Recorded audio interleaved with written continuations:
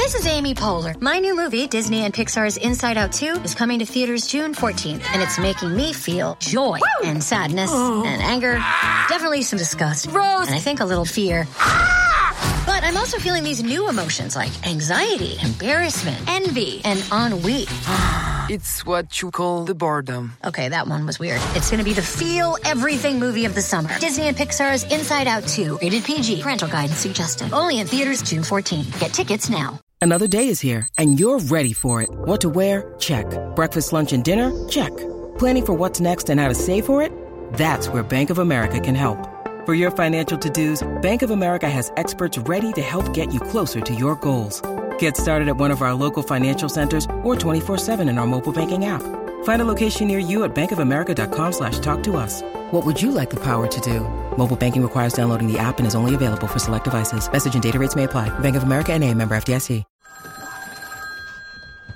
Hello? Hello? Will?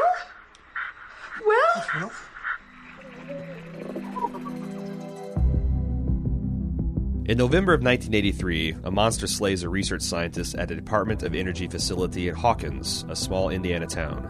During the ensuing chaos, a test subject, a little girl named Eleven, also escapes. The monster is later connected to the disappearance of Will Byers, a Hawkins native. While local authorities search for Will, Eleven managed to elude a squad of federal agents. Will's mother, Joyce, thinks she makes contact with her missing son over the phone, but the line shorts out, severing the brief, garbled contact. Will's friends, Mike, Lucas, and Dustin, decide to form their own search party. While they don't find Will, they do run into Eleven, who's lost in the woods. Welcome to Dungeons and Demogorgons, the officially unofficial podcast for Stranger Things on Netflix. I'm Jim. I'm Aaron. And we just watched Season 1, Episode 1, the premiere. I forget the name of it. Chapter 1, The Vanishing of Will Byers. It's a fitting name for this one, because Will goes missing. What'd you think of this episode? Man, it's can we talk about our experience with Stranger Things? Sure, yeah. Because like it's been a year since I've seen this. I was like I think a week or two into it release when I started watching it, and at the time, my wife and I were house shopping, and we watched the first 4 episodes. We did. I do this thing where before I buy a house, I like park on the street. Mm-hmm. Buy the house during like a Friday night to see like, Friday night's where all the crazy things happen. So we parked in this dark alley and we watched it on my laptop, piped through my car's speaker system. And it gave this like, we started like 11 o'clock at night running through like, 3 a.m. and it gave it like a real drive-in through. And, like, I also, I'm, like, the perfect age for this to hit me. I was born in 76, so, like, in 1983, I'd have been 7 or 8. These kids are a little bit older, but, like, recognizably dressing the way a kid. It's set in a small Indiana town. I am from a small Indiana town. Oh, my. Oh, hell yeah. And this was, I guess, filmed in Georgia, but... the way they filmed and lit and shot some of this foggy stuff, it definitely it's recognizably stands in for rural Indiana. Mm-hmm. And it's about this kind of band of misfit boys. I was a misfit boy myself. So it really spoke to me, and in this kind of like timeless Spielberg, Stephen King, and the other thing is it intentionally apes all those things. Yeah. With the like Stranger Things font looks just like one of like the Stephen King's 1980s titles. And to the extent that I actually thought the conceit was this was a Stephen King novel I just never heard of that's been adapted into a Netflix series. And I remember after I finished it, like, I can't wait to read the novel. This is going to be cool. And then, like, no. But that's I think, a testament that they're able to capture the things that made some of that, like Stand By Me and It and E.T. special, but also something wholly unique. The Duffer Brothers doing that. So I thought the series as a whole was awesome. And this first episode, amazing job at pacing and moving through a big cast of characters. Like when it was over, I couldn't believe. Like I'm like, holy shit, that was it. I thought I'd been watching this for 25 minutes or so. No, it's a 48-minute episode that you're right feels like 25. And And just I'm super impressed with, like you said, the efficiency of it, but also the quality of it. They're not just skipping through this; they're doing a really good job introducing us to all these characters. And in retrospect, it's weird that like some scenes, like Nancy flirting with her new boyfriend, don't drag because they establish the stakes are life and death. This monster slaughters a full-grown man. It abducts or does something to this little boy. There's a little girl in danger and a man gets killed in the diner for trying to protect her. And yet it keeps going back to these mundane, just kind of like everyday things. And you've got a frantic mother juxtaposed against an apathetic law enforcement officer, and like all this danger juxtaposed against these teen romances.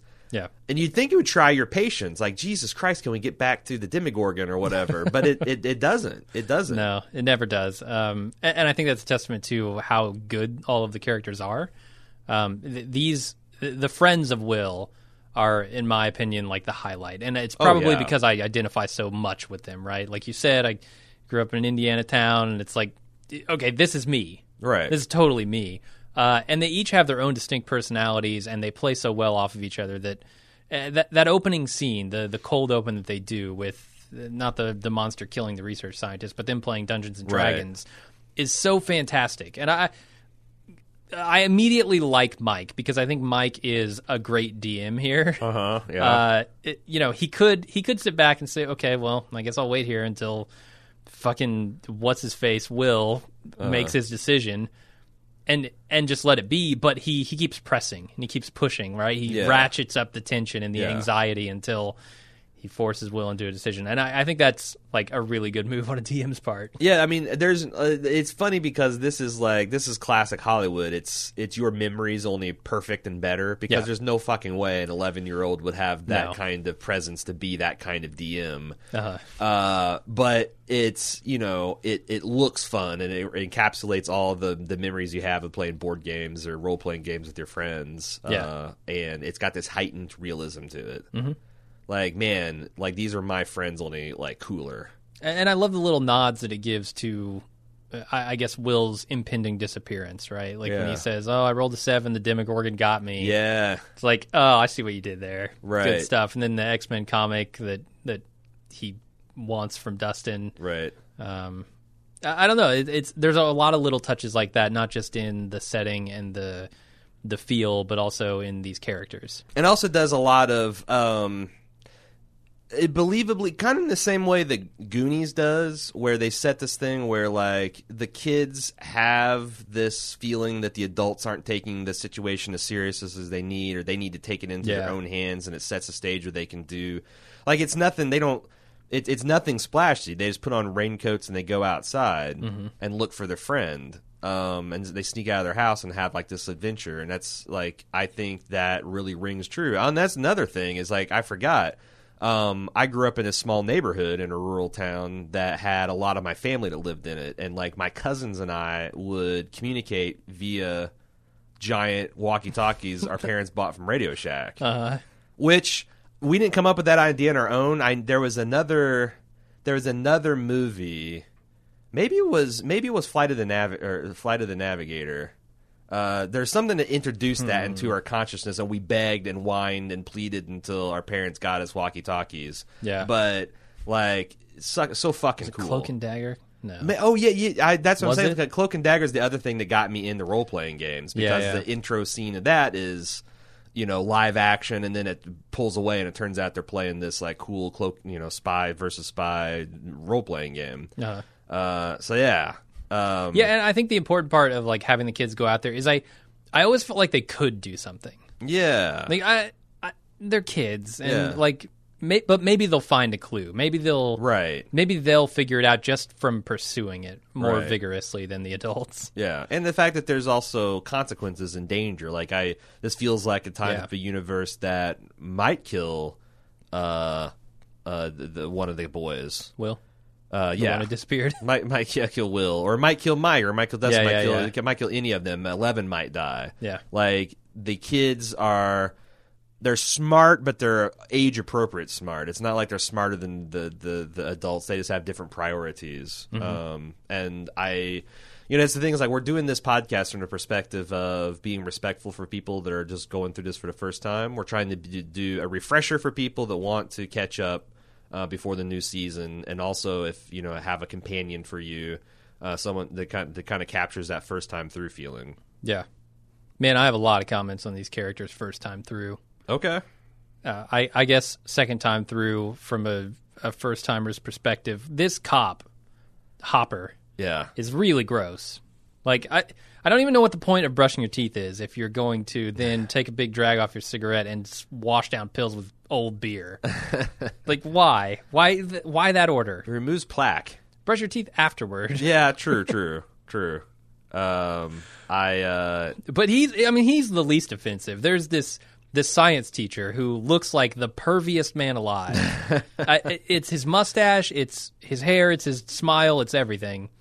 That's why it was so hard as a kid in the 80s, because like all science teachers looked like pedophiles.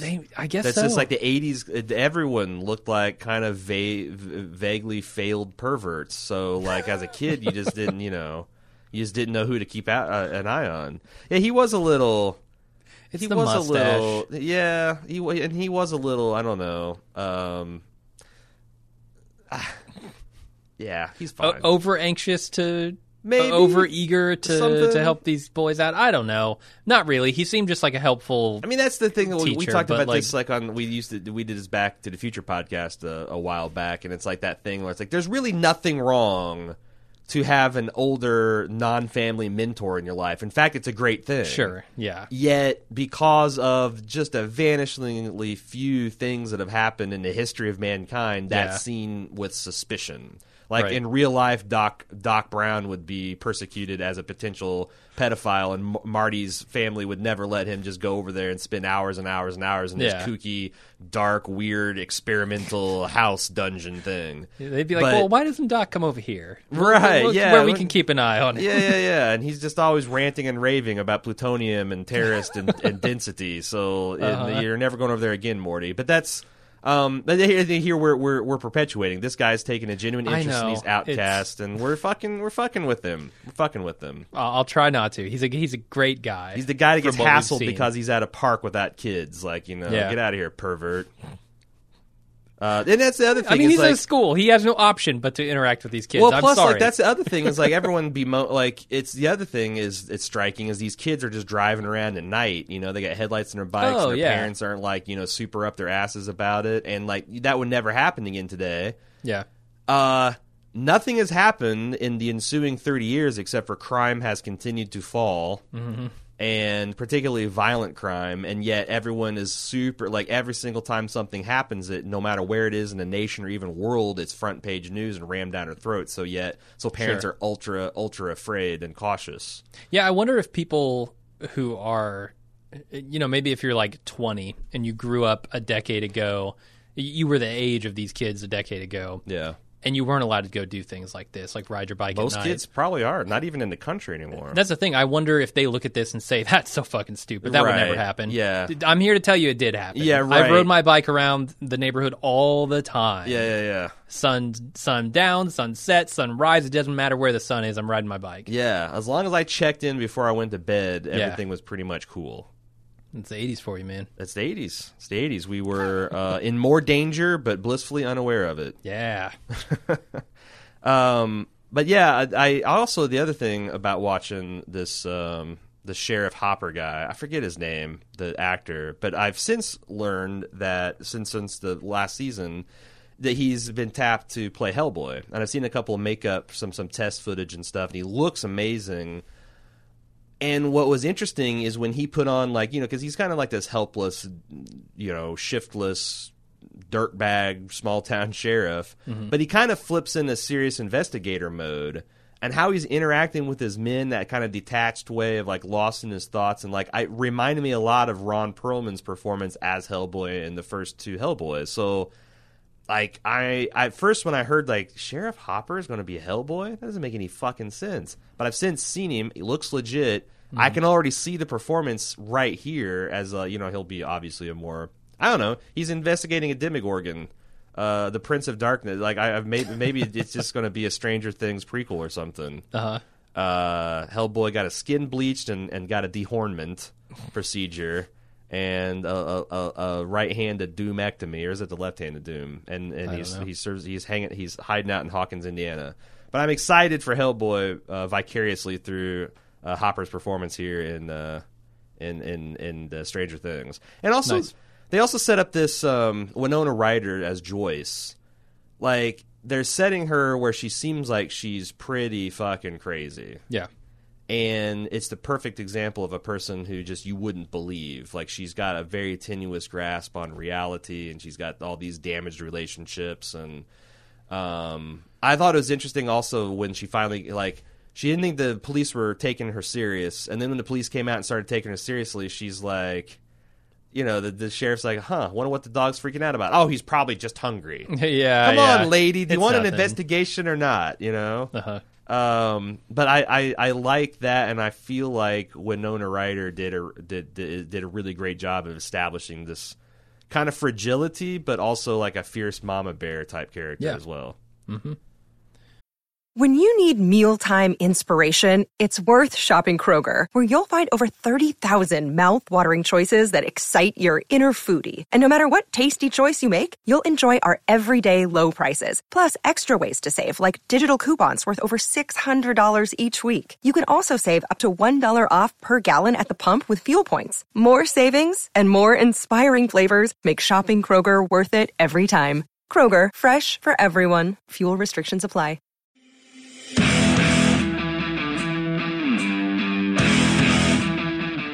We're just under a month to go until Badass Fest 6.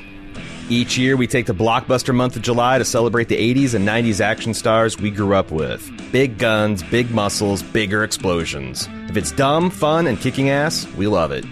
This year, we're inviting you to our hometown to watch a secret badass film with us.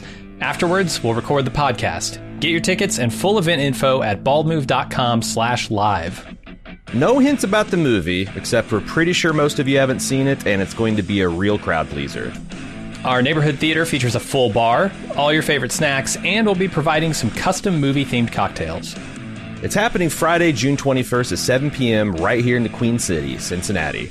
Get full details and tickets now at baldmove.com/live. And hey, if you'll be in town on Saturday and have an appetite for outdoor adventure, join Aaron on an optional side quest as he guides a group of intrepid Bald Move kayakers down our national scenic river, the Little Miami. Once again, get full details on all main and side quests and get your tickets now on our Badass Fest 6 page at baldmove.com/live.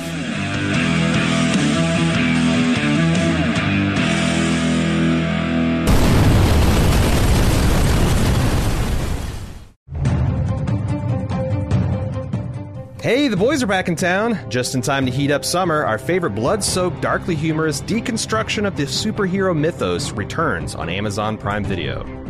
The Boys Season 4 gets started on June 13th, but we'll get the drop on them with our preseason preview coverage the week before. It's been a while. A lot's happened since last season. 2 whole years, a labor dispute, that kind of thing. But we'll be catching you up on all the major plot points and character beats as we left things off. Plus, we'll be looking at the trailers and latest news to piece together what to expect. I know one thing to expect. Right off the bat, they're dropping 3 debut episodes for the premiere. Woo! But otherwise, who knows? Will Gus Fring reveal why he has absolutely no fear of Homelander? And while we're on that topic, will Butcher and the boys figure out a way to stop Christian nationalist Superman? Will those crazy kids, Monster Man and Starlight, find a way to make things work? Come laugh, cry, and maybe even throw up in your mouth a little with us as we discover the answers for ourselves of this season of The Boys.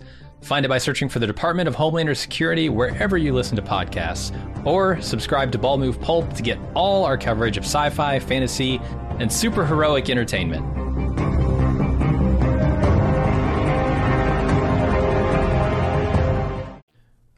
Yeah, I mean, I can't say enough good about the acting in this. Everybody feels like they're there to play the character that they signed up for, not to showcase themselves or anything. Yeah. They're just there to be the character. And that goes all the way back to Elle, who we haven't talked about yet, which is the little girl who escapes from whatever facility she's at, where the Demogorgon struck. She's... I'm going to say she gets better because she actually starts speaking. not more than no at some point this series, but even in this episode, I think she's good. It's such a reserved performance, but it needs to be. Yeah, she's playing what she needs to play. Right, and she's like the key to me thinking that the kids have a chance at doing better than the adults here, right? Because there's some mysterious powers that she seems to have. Whether there's she's a little like bit, she's an X-Man. Yeah, we don't know fully her powers, but we see her stop a fan with the power of her mind. We see her slay 2 armed adult agents, some telekinetically or somehow. Right. So you're right. That's what, when they hook up at the end, you're like, okay, this could be their X factor that is it's in. I mean, we know that she's incredibly dangerous because we also, all the things I just said make her incredibly dangerous, but also she could be the edge the boys need to crack this thing wide open. Yeah, and that's the kind of the key to all of these sort of 80s adventure movies that we loved growing up is the kids were always the linchpin of the thing, right? Like that's what makes it, to me, feel like those movies from the 80s. You got Elliot from E.T., you got the Flight of the Navigator, you got the Goonies. Like those are all about the kids, right? And that's what they do. They nail it so well in this series, right? And almost like this thing where these children understand things at this intuitive, emotional level, where the adults get hung up in the logic. And and obviously that's why kids are dumb and adults are smart. But in an instance where really freaky shit are happening, it's like that might be an advantage, right? Because logic will just get you killed, and there's nothing to be afraid of in the dark. Bullshit. There's a whole other dimension with demonic things in it that you need to be aware of, and kids will just take that that threat seriously at face value, whereas adults will try to minimize it. And I think that's all those movies you mentioned are essentially that, like a little kid that gets a secret knowledge that adults just won't believe, and that makes them the hero of the story. Right. And that's the other thing. It's like, it makes me sad when I see children's performances in like The Walking Dead or American Horror Story, and I don't know how. I don't know whether it's casting. I don't know if these kids are just naturally more talented. I suspect it's a lot about the writing. Like you have to know. You have to have a deep understanding and respect for childhood to write convincing kid dialogue, and then you have to have a director that knows how to get the performances out of. All of them are essentially amateur. Like none of these kids have.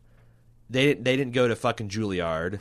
They're not classically trained method actors. Right. You have to work hard to get the performances out of them, and so few people don't.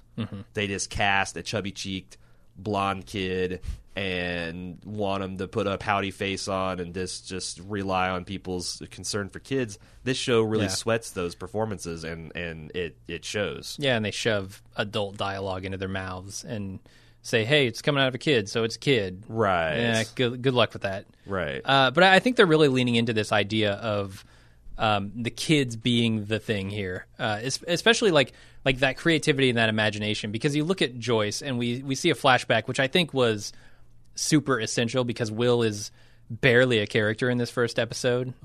He has, his moment with Dungeons and Dragons and the Demogorgon, and then he has this flashback with his mother in the tent or the Castle Byers, which I really like because it does a lot to service Will's character. But it also, I think, sets up this idea that she is sort of willing to play along with his, kid notions of everything and his imagination. And they also, I think, speak to that when they talk about Nancy and how she used to be part of the pack a little bit, right? Like 4 years ago, she dressed up as an elf or whatever in one of their campaigns. And I think since losing that, that potentially puts her at danger in my mind. Right. Because I think in order to effectively combat what they're witnessing here, they need to have more imagination and creativity and belief, honestly. Yeah. And Nancy might not have that. I also want to talk about the soundtrack because like they have some really clever choices. You got the stuff that's composed for the show, like the theme, the like really kind of ominous synth track that plays behind a really cool Stephen King-esque blood red Stranger Thing title. But like when Benny I think it's when Benny first finds 11, they're playing White Rabbit from Jefferson Airplane, which is essentially about someone having this uncanny experience. It's ostensibly about Alice in Wonderland, but I think it also is a stand-in for fucking with drugs. But As was everything in the 70s but then and 60s. what's Nancy's kind of douchey, preppy, big hair boyfriend? Steve.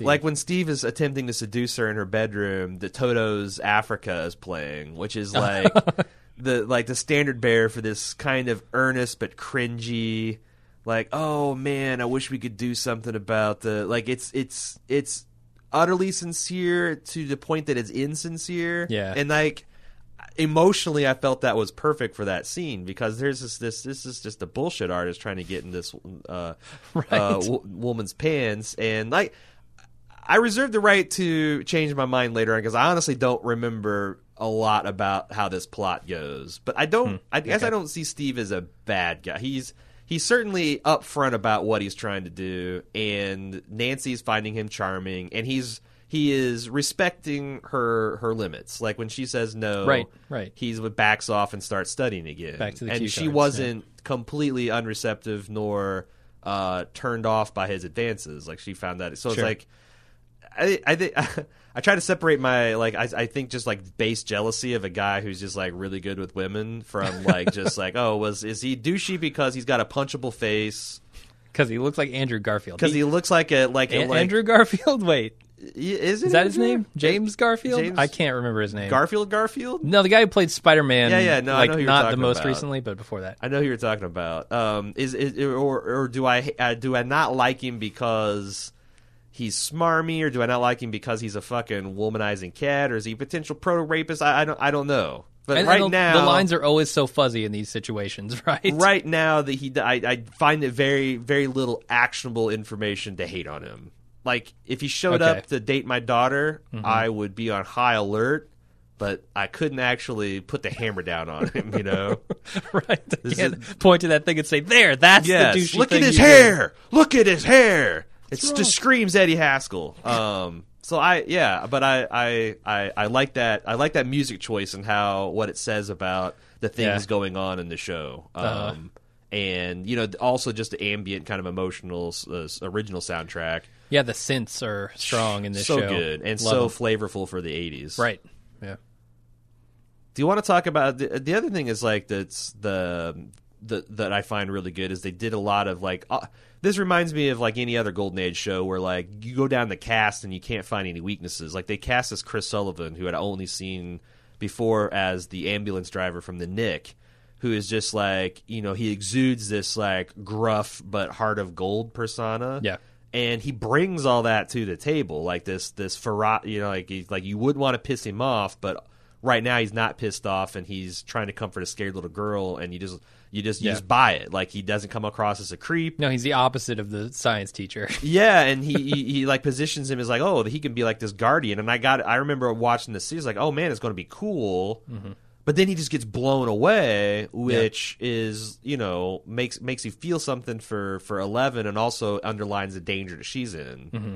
And then she ends up killing all those people, which underlines the danger that she is. But like all these, like Matthew Modine, all these people are as the head scumbag research scientist. All these people are batting well above average, and like the fact that you take Chris Sullivan and throw him into like a 5-minute role, I thought was super impressive. Yeah, there's nobody here who's doing a subpar job. No. Everybody is bringing it. No. To the extent that I guess that's if we want to look forward to season 2, because there is a season 2 and it's coming out, that's the one thing I'm afraid of, because I saw an interview with I heard an interview on Dan Harmon's Harmontown podcast with the Duffer Brothers.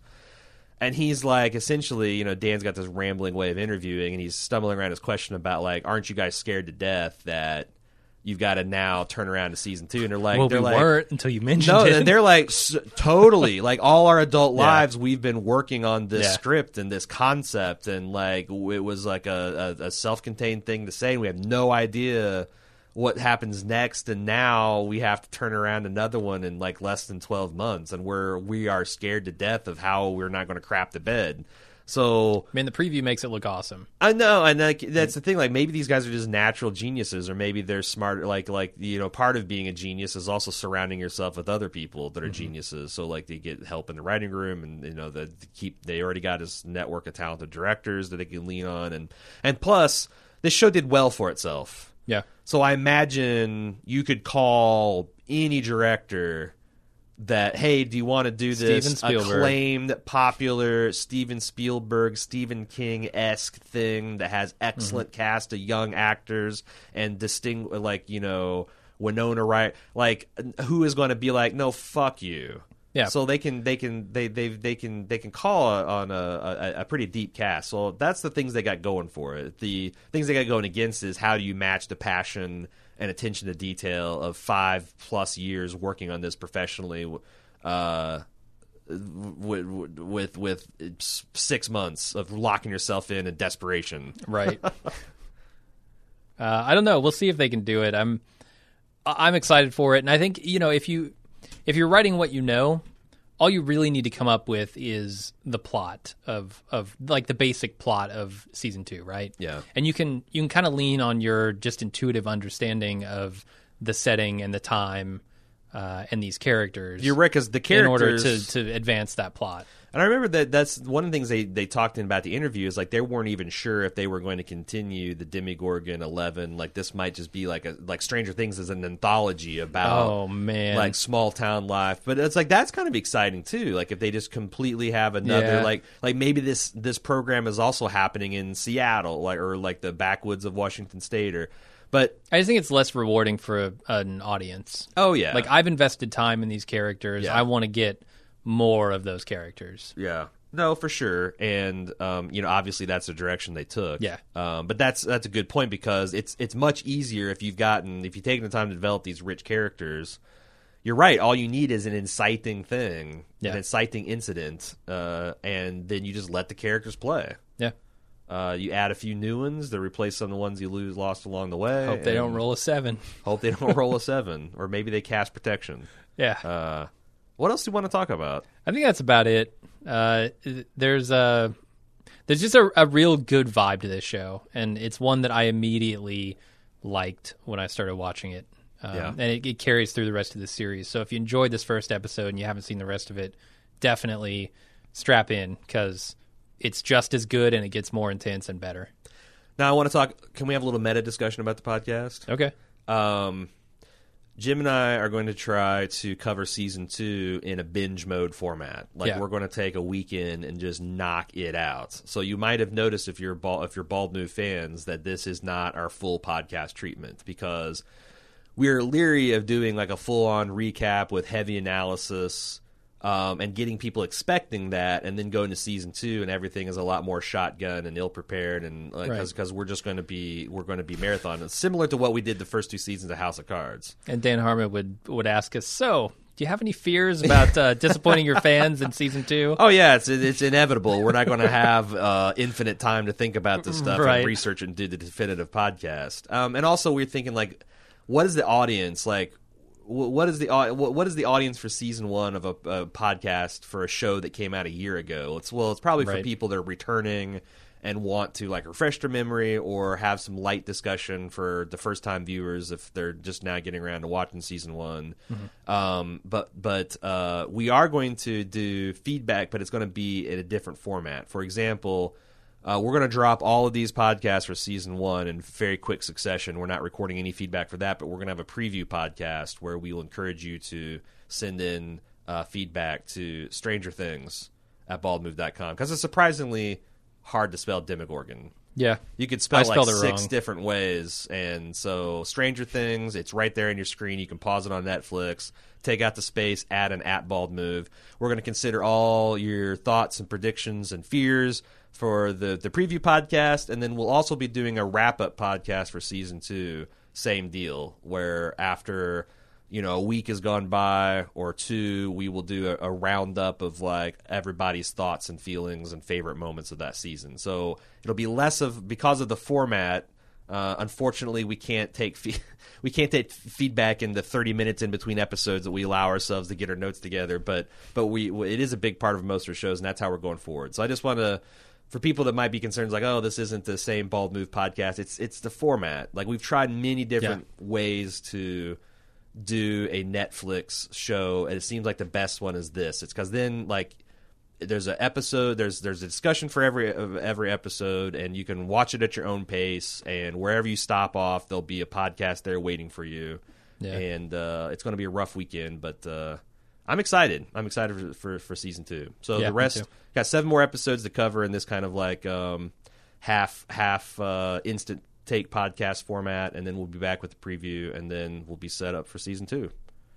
Thanks for listening to our Season 1 coverage of Stranger Things. If you like what you hear and want more, check out all of our television, movie, and pop culture content on baldmove.com. If you'd like to help support our podcast and get a ton of bonus content and features, check out club.baldmove.com.